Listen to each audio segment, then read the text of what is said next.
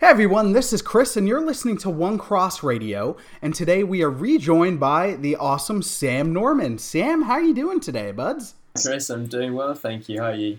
I'm doing all right, sir. Doing all right. Had a lovely morning with Luna. We went for a couple walks, including doing some dinosaur catching because I love playing that mobile game Jurassic Park Alive that is essentially Pokemon Go but with dinosaurs. At least to my limited knowledge, because I played Pokemon Go for all of 5 minutes. But everybody else has told me it's Pokemon Go but with dinosaurs. I like the game much more than I liked the movie, so there's that. Yeah, exactly. Well, this one makes me happy. It's fun. The movie was better than I thought it would be, but it was horribly depressing. Everyone I saw it with, my wife and her parents, we all left afterwards and were like, that was dark. And not like evil dark, just upsetting dark. So we were all kind of bummed out. I'll admit, there was one part that actually made me cry a little bit earlier in the movie, and it did it for the right reasons, but it still sucked to see. But then the rest of the movie was just, it was a fair bit of a bummer. So I'm probably not going to end up buying that one just because I'm not going to want to watch it. It's not like Schindler's List where it's an amazing film where you have to watch it every once in a while because of how good the performance is and the direction and everything in the film are, because it's a fantastic film. When you throw that on, your day is going to be wrecked. Like, you're just like, I'm not really going to recover. I'm probably going to need to watch like 10 episodes of Friends afterwards just to get to an all right level. But with Jurassic World, as much as it was better than what it looked like it would be, and I mean Jurassic World Fallen Kingdom, the first one was excellent, and the first Jurassic Park was even better. Jurassic World Fallen Kingdom it's not great enough for me to be like, all right, I'm going to sit through the borderline depression it's going to cause for the rest of the day. All right, sorry for that sidetrack. I like talking about movies. Sam, what are we talking about today, buds? Well, a bit of a controversial topic to say the least, but it's an important one, and an important one within theological circles just to wrestle with a bit, even if we don't come to our own sort of conclusion straight away, is the differences between Arminianism and Calvinism as a type of theology. Now, a lot of people will know what that is. Others will have no idea. And I'll say, this is one of my favorite kinds of controversial, just because it's not like upsetting controversy. It's not like, oh, those mooks, those fools. Like, it's not something where it's like something tragic or terrible has happened, or where people are frothing at the mouth at each other. Unfortunately, that does happen, but to a much less degree. So while you're right in the sense of it's controversial, it can spark some deep-seated conversations. That's great.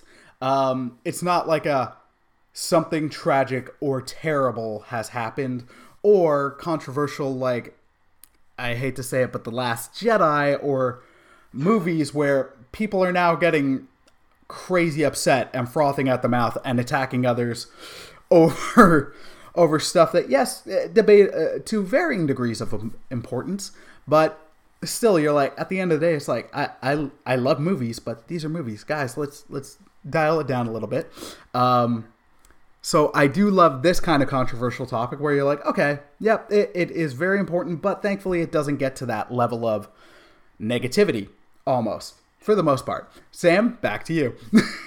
Yeah, that does seem to happen in a lot of movies. I don't know whether it's just people get really emotionally entangled in what's happening or what, but yeah, this topic brings up a lot of debate, and actually, some people, you do say that it's not as controversial, but it does bring up a couple of different emotions from different people, and people put certain more levels of importance on it than others.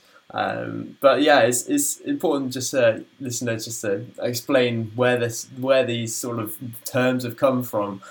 So the first term will explain Calvinism. So Calvin is a theologian who was came about just after the Reformation, and he's a very important figure in the Reformation. He wrote probably as much as any of us are going to read ever in our lifetimes, and he was instrumental in the sort of divorcing of the Anglican Church from the Catholic Church, and so that's where the term Calvinism comes from. It's meant to be a sort of doctrine which comes out of the writings of Calvin, whereas you've got Arminianism on the other side, which is sprouted from a guy called Arminius, who was a responder to the ideas of Calvinism, I believe after Calvin's death actually, but he fought against certain ideas which he didn't agree with, so you've got these two opposites. Actually, the form of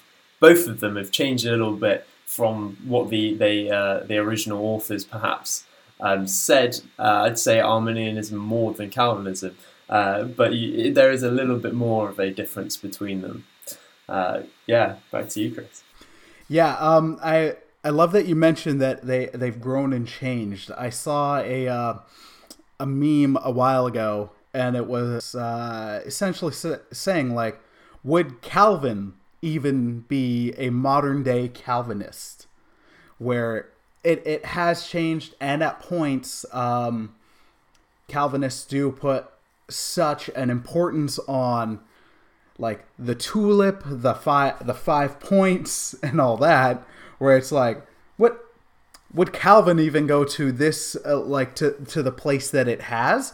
Yeah, exactly. And I'd say that the 5 points, just as a side note, that was really only spoken of, I think it was first spoken of in a sermon in the sort of late 19th century, early 20th century. So it's a modern term. But I guess what people would argue is, would Calvin agree with the 5 points of Calvinism, which I explained today? I mean, I'd argue that they would. Other people wouldn't. But I mean, it depends on what you think. But actually, the 5 points in Tulip is an important part to bring up. And it's probably one of the most sort of debated 5 points between Arminianists or Arminians. Not to be confused with Armenians, which are from Armenia. So we have no beef with Armenians at all. We love all of you. But yeah, the 5 points of Calvinism, which weirdly enough, there's been additions to these 5 points as well. So there's now 7-point Calvinists, 9-point Calvinists. I mean, John Piper is a classic example of someone who called himself a 7-point Calvinist. But it'd probably be important to explain what these 5 points are and say what some Arminists would agree with and disagree with. So you've got the main 5 points of the Tulip is T, which stands for total depravity. And it talks about how us as humans, we're sinful human beings, and we're unable to come to God's level. We're unable to come to God in our depraved state. R.C. Sproul would call it total inability rather than total depravity, because we're not as depraved as we can be. That's why you see atheists who are nice people and Christians who are bad people. It's not to do with our level of how depraved we are. It's more about our ability to come to God for salvation. U would be unconditional election, which really talks about this idea that there are no conditions on us being saved. There's nothing about a Christian which allowed him or made him more valuable than someone else to be chosen or elect, as the ESV would perhaps say. And then you've got the L, which is limited atonement. Limited atonement just being like the atonement which Jesus gave for us is limited to those who are saved. Some people, this is the most debated point within the 5 points actually. Some people say, actually, you know what, it could be unlimited. You know, if God wanted to save everyone, he could. In that way, it's unlimited. However, Others disagree with that. You've got I, which is of the tulip, which is irresistible grace, the idea that the grace which is given to us is irresistible, you can't reject it. And then P, which is perseverance of the saints, which links into I as well there actually, is that idea that once you have that grace, once you are saved, you are always going to be saved. And these are all taken out of certain passages in the Bible, multiple passages, and built into these 5 points of Calvinism about our salvation and how it comes about. Yeah, Sam, thank you so much for breaking that down and breaking down Tulip. I've got some friends who are Arminian, and even though we disagree, we still love each other. But for me, one of the things is, I'll admit, I'm a Calvinist. I lean theologically that way. It's something I've mentioned numerous times. Through the grace of God, I've had a lot of friends who are not, but also who are, and it's really helped shape my understanding of Scripture. And I do see a lot of backing for once saved, always saved. And personally, it's something I am thankful for, in the sense of I have some friends who I do truly believe were saved, but who have wandered a bit. So it's a prayer I cling to. It's a prayer. Of course, I pray for them to come back and have that firm relationship with God and repent and be walking with Him again. But I'm like, you know what? People have wandered. There is room for that. But I hope and pray and believe for some of them that salvation was genuine. So on that very level, I'm thankful for that. And that's something I'm clinging to. But yeah. I should probably add as well that, I am a Calvinist as well. But in this, we're trying to explain as best we can both sides of the argument, just to give a bit of an equal overview. I do think that, as you're saying, actually, the perseverance of the saints, that part is a very hopeful part of those 5 points, and what Scripture promises to us. That idea that once you're chosen, God is not going to forsake you. It's that idea, the prodigal son, that if you go out and you wander and you squander everything, as I've had many friends who have done that, actually you trust that God is going to bring them back to Himself, and that actually those who are His elect, or those who are His sons and daughters, He's going to keep close to Him and will ultimately cause them to persevere. And we have to pray for our brothers and sisters, as you're saying, Chris. Actually, that's one of the points I wanted to bring up, is prayer. And prayer is such an important part of the Christian life. We should be living a life of prayer. Paul talks about us praying unceasingly.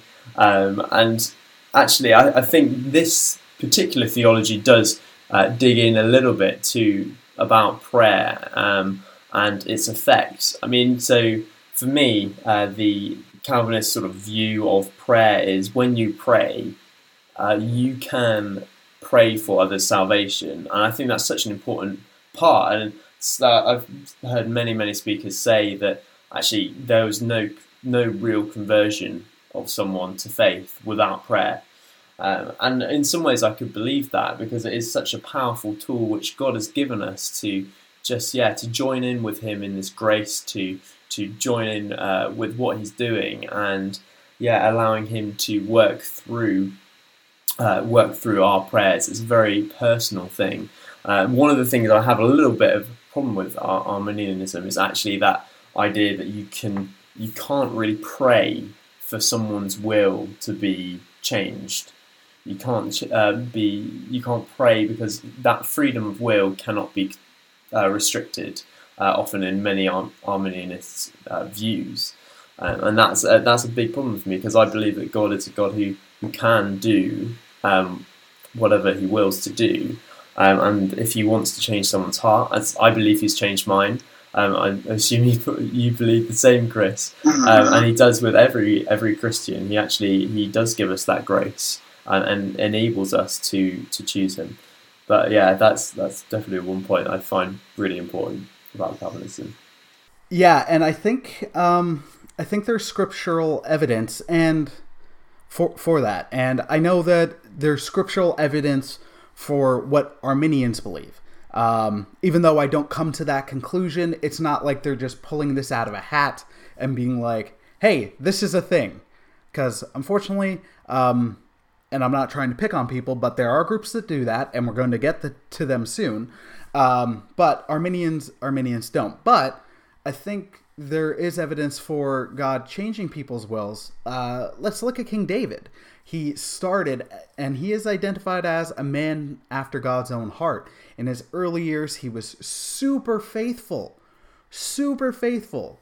Like, there wasn't really another person who was as on fire for God in the Old Testament at that time as King David. I think that's fair to say. I'm sure someone will cite someone, and you know what? I'll say they'll probably be right. But that I can think of off the top of my head, King David is one of the best examples for someone on fire in his young life. But after he became king, things kind of changed. He started following the will of his heart a lot more instead of following the will of God. But in his later years, after he did some terrible stuff and decided to go for Bathsheba. Yep, after he decided to go for Bathsheba and then try to bring his boy Uriah back and be like, all right, you're going to have relationships with your wife, and the child that your wife and I have conceived you'll think is your child. And Uriah was just a straight up good dude and was like, no, my friends are battling. And then David did some worse stuff because he got caught up in his lie. Like he later truly repented, and I think that shows like God's will. God can change people's will, but not in a forceful way. It's not like he's got a gun to people's heads being like, do this or you're toast. But I do think that King David shows that a bit. Yeah, and it's important actually that you brought up will and free will and this idea of grappling with what that actually means. Growing in the Western society, R.C. Sproul would say that we grow up with this particular view of free will, which is very Pelagian or pagan. We don't have a sort of a correct view of it. So we often think that we have this idea of this free will to do whatever we want with no restrictions. However, we do have, well, the most common restriction would be like, for example, if I wanted to fly, I can will as much as I want to fly, but I'm not going to fly. And it's very much the same with the human heart and our own wills. So if I want to be want to believe in Christ, or want to believe in that, I'm going to have that ability put in me before I believe that. And it's this the free will that he suggests is something called compatibilism. The idea that the will which you pick is the thing that you pick is the thing you want to happen. It's to do with wants rather than wills. For example, if I walk into a restaurant and there's steak or there's tomatoes, I'm going to want the steak. If I want the steak, I'm going to get the steak. I'm not going to get the tomatoes just because I don't like tomatoes. I think they're a horrible fruit, and they're post-fall, and we should get rid of them. But other than that, I think apart from that, I think it's important that actually, if I was to pick the tomatoes, there's going to be a reason why my will has changed to get those tomatoes. I'm not going to pick it against my will. And people do things against their will, for sure, but that's often because they're in a situation where someone is putting a gun to their head, or there's a similar situation, therefore they are compromising on that. And their will, which they're acting on, is in fact still the want which they want to do. You don't do something you don't want to do, is my point. And compatibilism sort of says that. My favourite illustration, which I got taught, is if you're driving along a motorway and you're deciding, or a highway, and you're wanting to stop off and get something to eat, and you're like, oh, I really fancy a Big Mac, So you drive, you pull off, and you go to the McDonald's, and you go to the store, and oh no, like the oven's broken, everything's broken, the fryer's broken, you're not getting any chips, you're not getting any milkshake. But actually, the one thing they have is Big Macs. And it's the idea that actually, even though all the other options aren't there, you're getting what you wanted. And that's how a compatibilism view of free will works. And a lot of Calvinists will believe in this sort of free will, whereas Arminianism and Arminianists will believe in freedom of will completely in anything or some sort of thing to that degree. And that's really that's the difference, which is really at the heart of the debate between Arminianists and Calvinists. And any of our friends who are Arminianists listening, please, dear listener, let us know in the comments. Specify and let us know, like, hey, if you feel our understanding's off and why. And I also ask, please be as peaceful with that as possible. So yeah, let us know in the comments if what we're saying is, if you feel it's accurate, or if not, why, and also point us to why you feel otherwise. And hey, the hope here is to grow. Even if we don't agree, then we can understand your viewpoint more. Yeah, and it's interesting with the free will thing, and I do think there's room for the compartmentalist. I said that word wrong. Compatibilist. Oh, my bad. Yeah, compatibilist. When you mention that, I think of Jesus on the cross, where he even said, where it's like, your will be done, and not my will but yours. Where he's saying, like, if it's my will, I wouldn't be doing this. He asked if the cup could be passed, may it be passed, and it wasn't. But he still submitted to God's will, but not in a forced against his own way. Where it's, yes, it would be my will to not have to do this. I know the pain and everything that I'm about to go through, but I'm still willing to follow your will.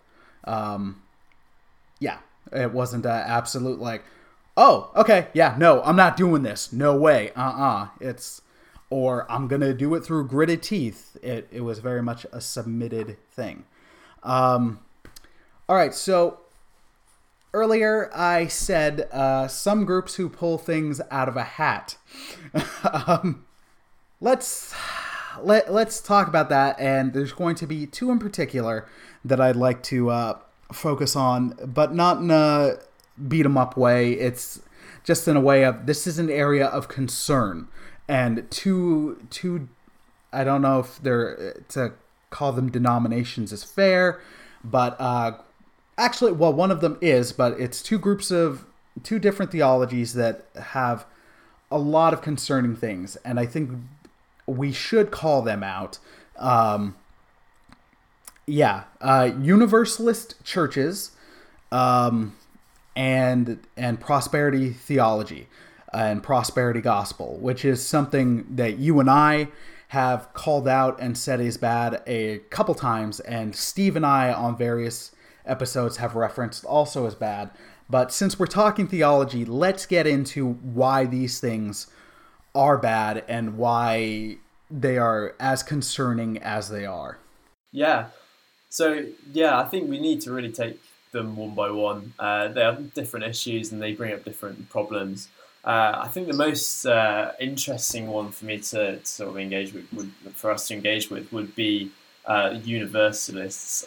Now, for listeners who don't know what that is, those are often, universalists are people who would say that they're Christians, and they would claim that actually everyone is going to heaven. So people who would hold to this view are people such as Rob Bell, and he would often argue that there is no such thing as hell, and that actually he wrote a book called Love Wins, and he pushes this idea that love will push through in the end, and every single person on this earth will eventually believe in God and come to the knowledge of the truth. Now, it's a dangerous doctrine for a couple of reasons.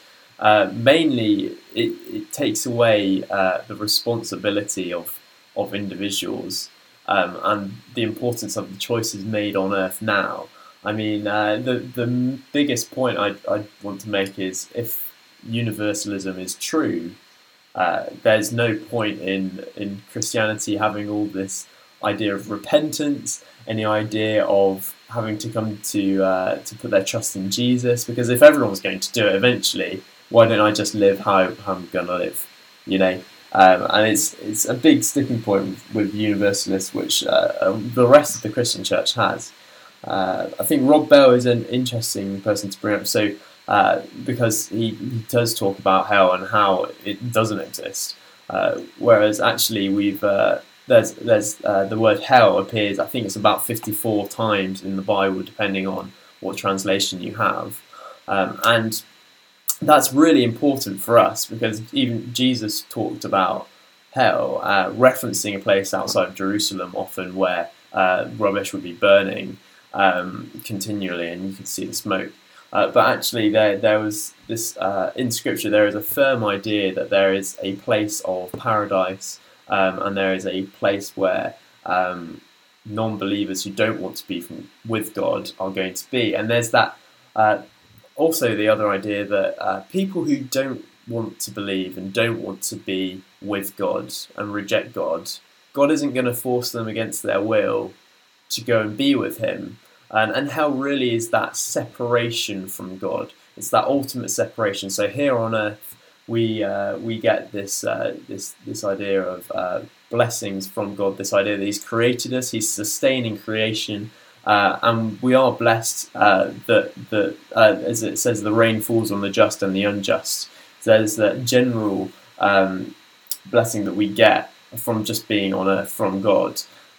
Yet actually after this life, after the first death, when we have to come to judgment and explain why we've lived our life and who we've put our trust in, that ultimate separation happens after that, and we won't see this apparent blessing we have around us, which a lot of people assume they might have.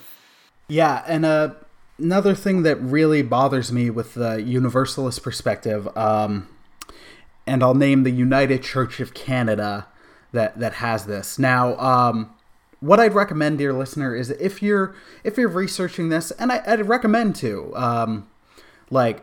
I'm hoping, of course, you're listening to us and hearing our hearts and hearing that it's not coming from a place of judgment and condemnation, but a place of concern, and that we're coming from a scriptural perspective for that. If you're looking up churches that have United in their name, look into it deeper. I remember when I moved out to Waterdown and I worked at the Staples, I met a guy who came in once and he's like, "Oh yeah, I'm from the United Reformed Church." And I sat there, I'm like, okay. And in my head, I'm like, that's an oxymoron. Those two things don't go together because Reformed churches tend to lean Calvinistically as well. And they would not line up with a Universalist United Church of Canada church. And then that same gentleman came back in later and explained, like, no, there was like 15 different Reformed churches in the area, and then they decided to unite under one roof, under one, I guess, sub-denomination, where they were now the United Reformed Church. But then he was also like, I'm not a fan of the name for that very reason. But the United Church of Canada does hold a Universalist perspective. Aside from the many things that Sam addressed that are issues, one of the bigger ones for me is that it holds a perspective that Jesus is only one of many paths. There are many paths to God. There are many paths to salvation and heaven as described in Scripture. But for me, this is a glaring big issue, as it's mentioned numerous times throughout Scripture, and several by Jesus himself, that is not the case.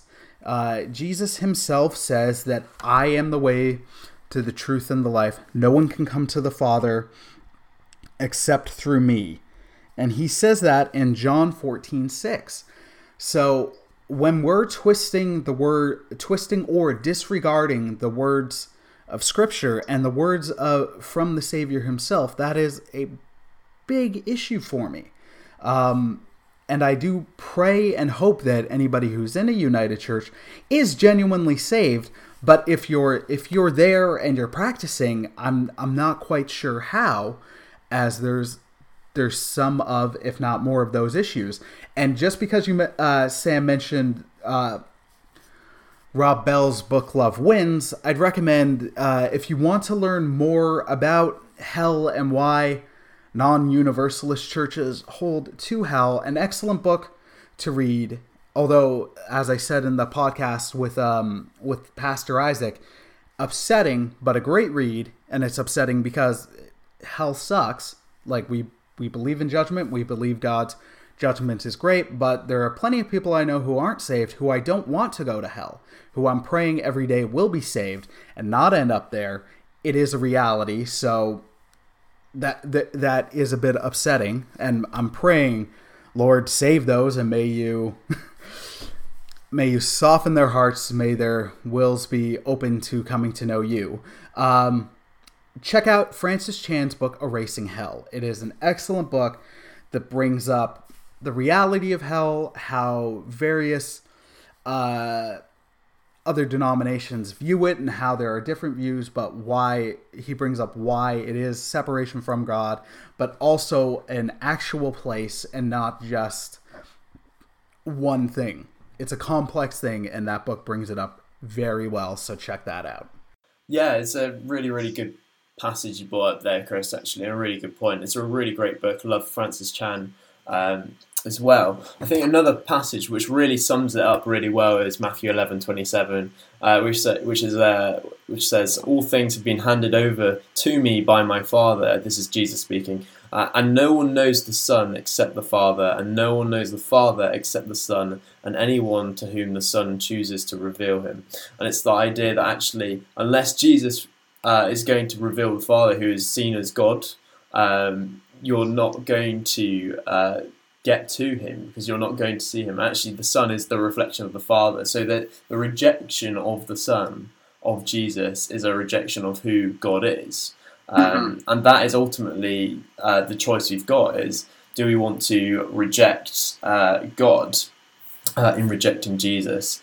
And choosing another path is not going to do that. And I think the biggest quibble I have with universalists when they say this, there are multiple paths to God, is the problem that actually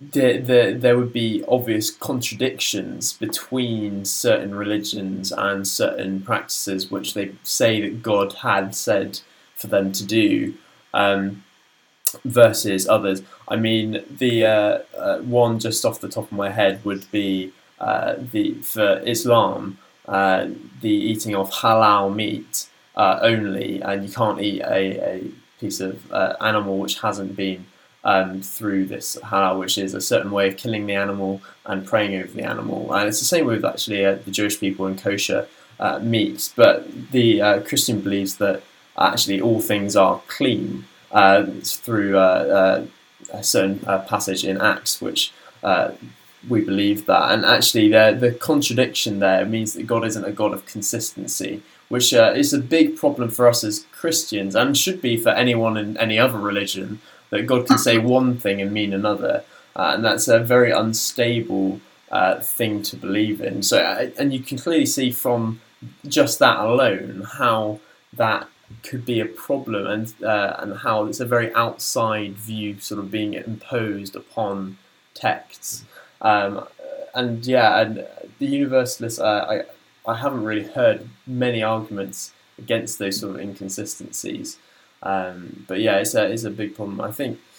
Yeah, I definitely agree with you there. And the other group, or I don't want to say group because I'm not trying to do like an us versus them thing, but the other theology or gospel, if you will, as it's labeled, that I do have a big issue with is the prosperity gospel / prosperity theology, where I haven't seen it as on an almost a salvatory, meaning salvation questioning issue, but I have grave concerns for that, just because a big part of that I don't find any scriptural evidence. So to paint in a broad stroke, it's the idea of if you're faithful and if you're living the best life that God has for you, you'll have finances galore. You'll have rims on your rims. You will be rich beyond your wildest dreams. And God wants you. You'll be healthy beyond anything. God wants you to be healthy. God wants you to be rich.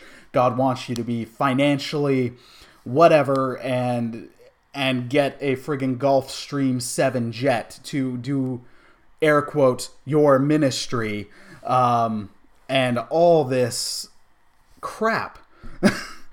Where it's like, I don't get it. I don't see how you can get there. It can and does turn money into a god. It turns God into a bank. It turns so many things into things that they're not. Where you look at the life of the apostles, you look at the life of Jesus, who was, for all intents and purposes, a bum. Like, yes, he in his childhood years, he had a home. He lived with his earthly mother and father. He had a roof over his head, but it wasn't a palace. And when he was on his 3-year journey going around preaching, he was couch surfing. His pillows were rocks. Dude was broke. He didn't have money. He didn't have fancy cars. He didn't have any of this. And yet somehow there's groups of pastors who are like, send us money and you'll get money. And if you pray hard enough, you'll be rich. You'll have rims on your rims and all this jazz. I don't see it. And there's so much concern for me for that, because then you have people who are like, I guess my faith isn't what it should be, and I don't believe in God as much as I should because I don't have squillions and squillions of dollars, and it causes a thing where people might walk away from the faith, and that is so bothersome to me.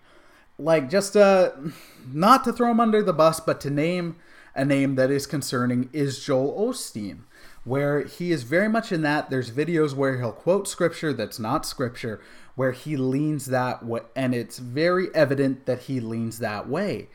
And a lot of his books, look, if you're looking for self-help books, that's fine. That's to me, that's what a lot of his writing is. It's not biblical help, it's self-help, but it's tied into that. And there's so much of that kind of thing tied into prosperity theology and the prosperity gospel that I've got a lot of issues with. Clearly, because I've ranted for several minutes now. Yeah, Sam. Yeah, another couple of names to point out there would be people like Kenneth Copeland, and Joyce Meyer as well. I think you'll see a lot of these preachers will have books out, many books, actually probably some of the most popular Christian books, which they'd be under the Christian section, but as you said, they are like self-help books, really. You might find some scriptural truths in them. That's important to say, because actually certain heresies are difficult to distinguish because there is an element of truth which draws people in to them, and that's important to say, that actually you might find when you pick up some of their books, some of the stuff they say does align with what scripture says. I can probably think of stuff to do with the spiritual realm, for example. Some of that stuff I've read, a little bit of Joyce Meyer's book. I can't remember the exact title of it, but actually she was correct in her use of scripture in a certain chapter which I was reading.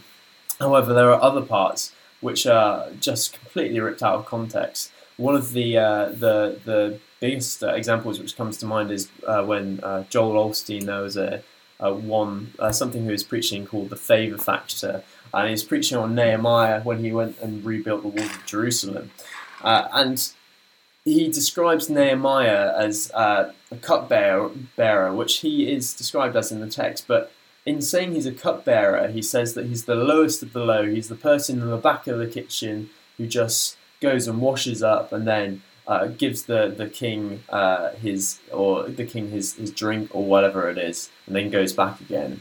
And he's saying that actually he was chosen by God to go and do stuff, and saying that he had that favour factor. However, what the text is actually saying, the cupbearer is actually one of the closest positions to the king. He's the person who has the king's ear. He's the person who actually has a lot of power in the land.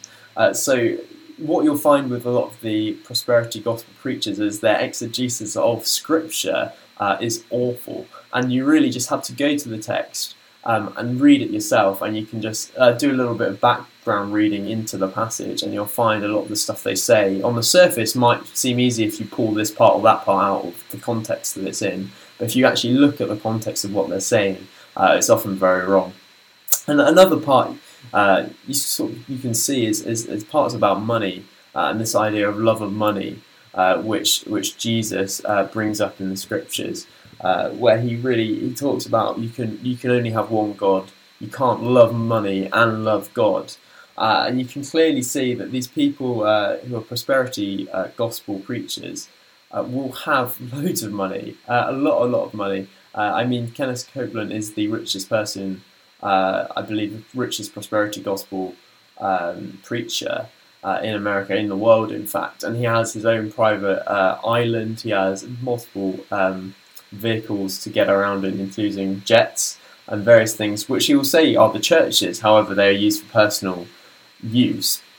And it's a big problem because you can see that actually that money is overwhelmingly the thing which is prominent in their lives, and they'll say that actually if you give money to them, that God's going to bless you in that, which is a way people get entrapped in this idea that actually the more you give, the more blessings you get out of God, and using God as this cash cow, this idea that you can put money in like a slot machine and you can get it's got unlimited money to come back if you give to the right cause.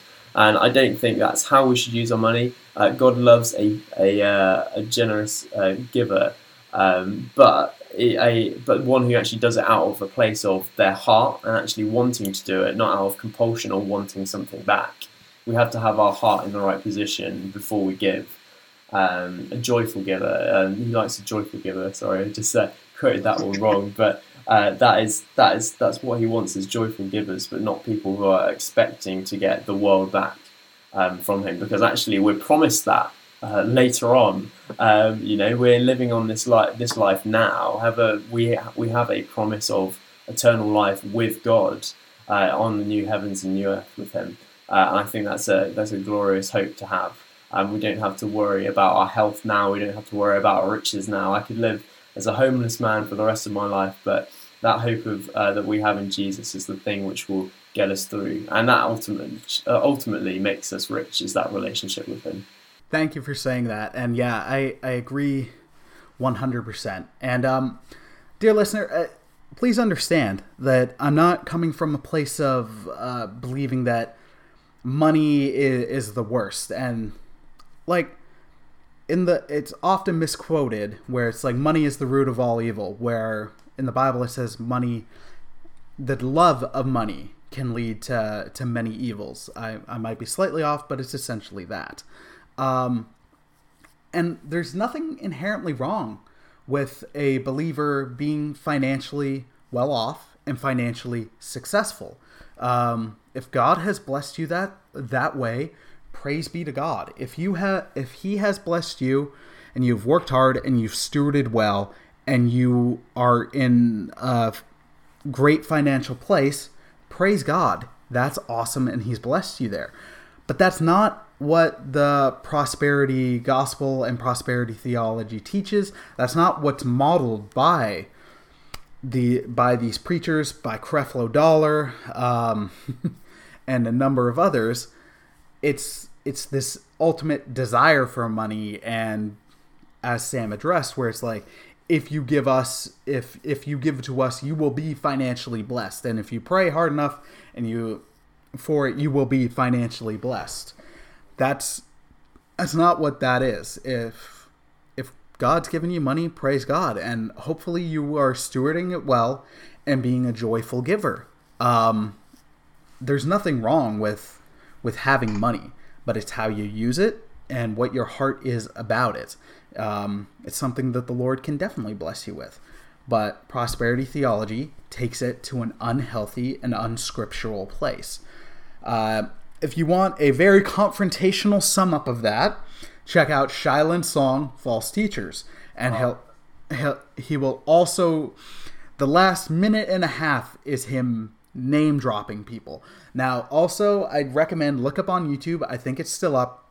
He does a video explaining his heart behind that song, where I felt that I needed to call out. I think he had even said he recorded a version of the song without that last minute and a half where he was like, so-and-so, false teacher, so-and-so, false teacher. But there was scriptural backing to calling out. There was scriptural evidence for the need to do it. And his heart was in the right place. I truly believe that. Where other people had called out in the church and had tried to get a hold of these people privately. It hadn't worked out. There was still no go. And that's where it's like, all right, we're at the level where it's a public call out kind of thing.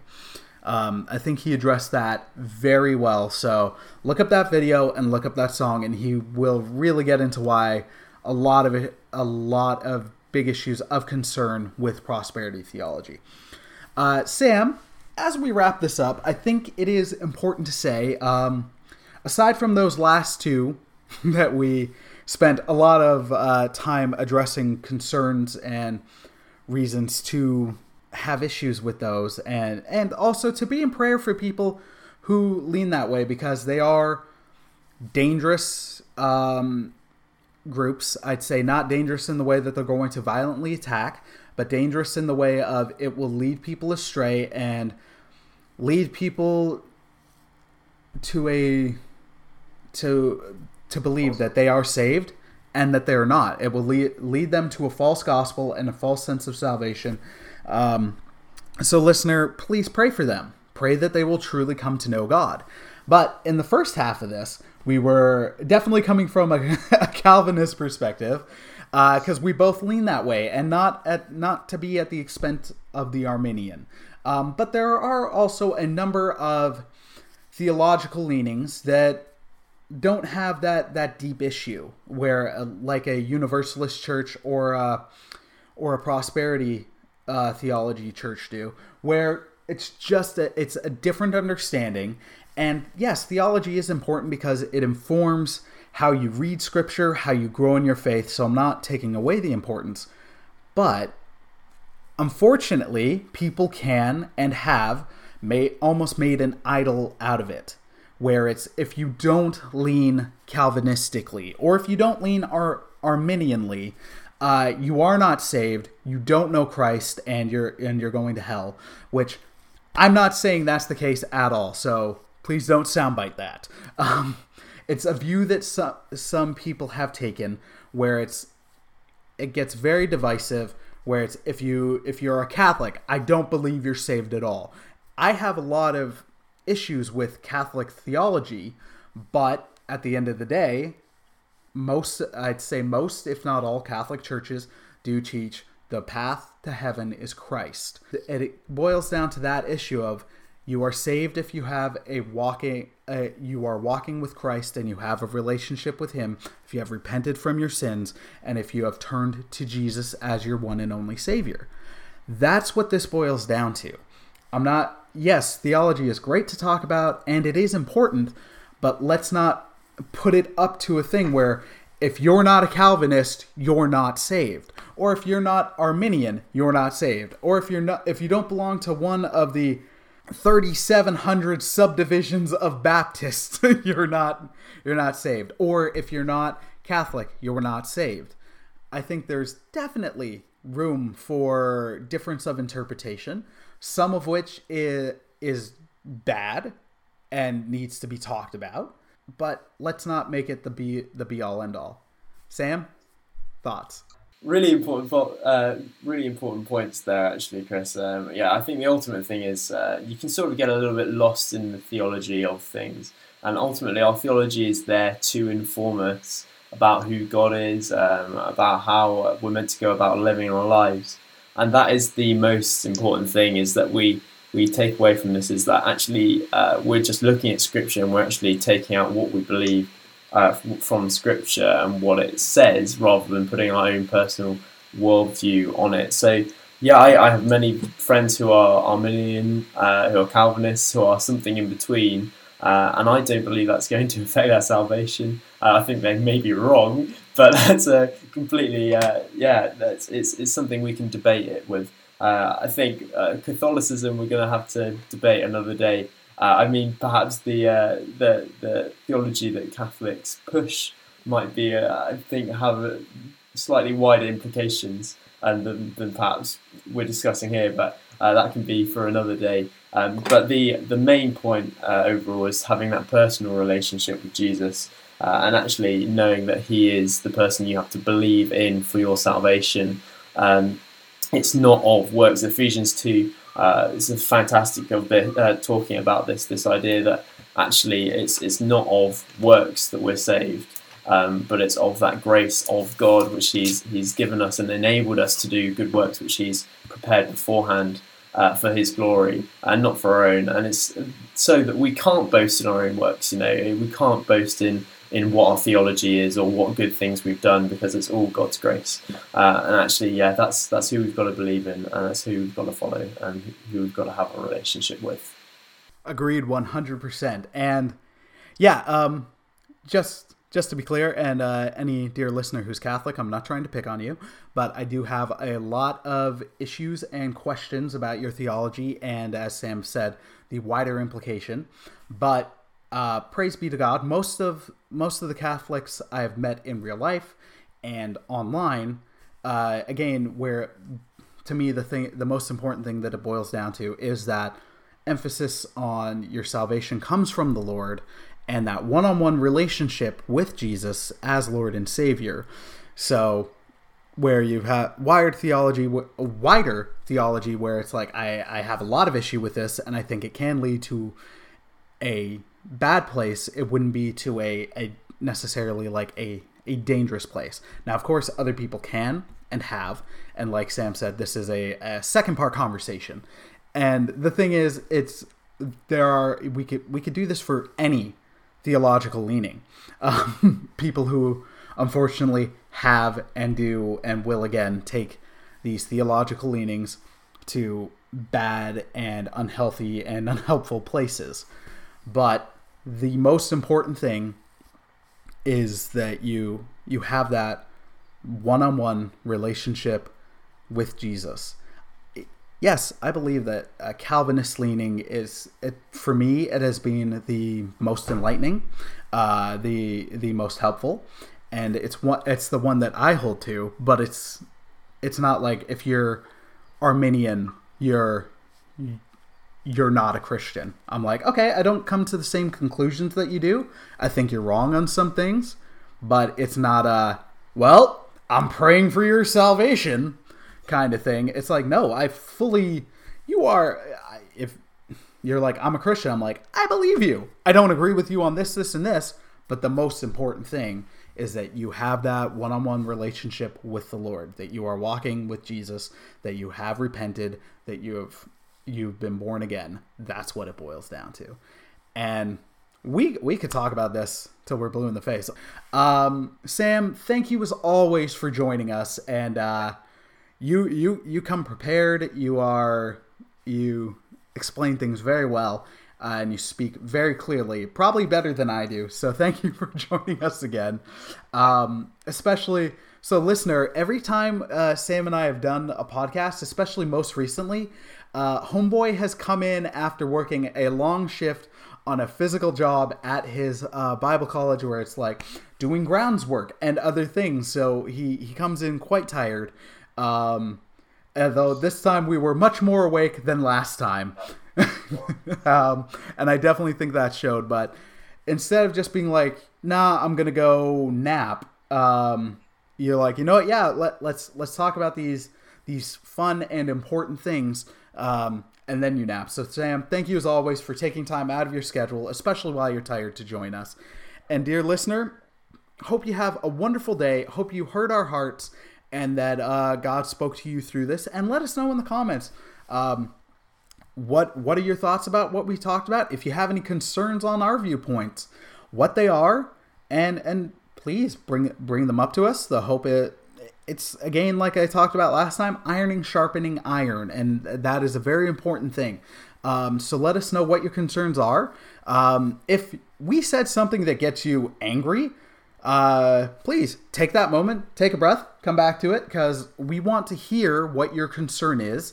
And it's something I do myself, where if I'm hearing something or reading something where I'm like, I'm frustrated and this makes me angry, I'm going to pause before I say anything, because I know that first thing I'll be like, well, blah, blah, blah, and your mother dresses you funny. And it's not going to be like, it's not going to present my point well, and then also the person's not going to hear that, and I'll just attack them and not been like, here's where I take issue with what you said. So in the comments, please, let's be peaceful. Let's have a fun conversation, even if we don't agree. That was a long exit spiel. Hope you have a wonderful week, dear listeners, and hope you got something from this. Thank you for listening, and God bless, my friends. Take care.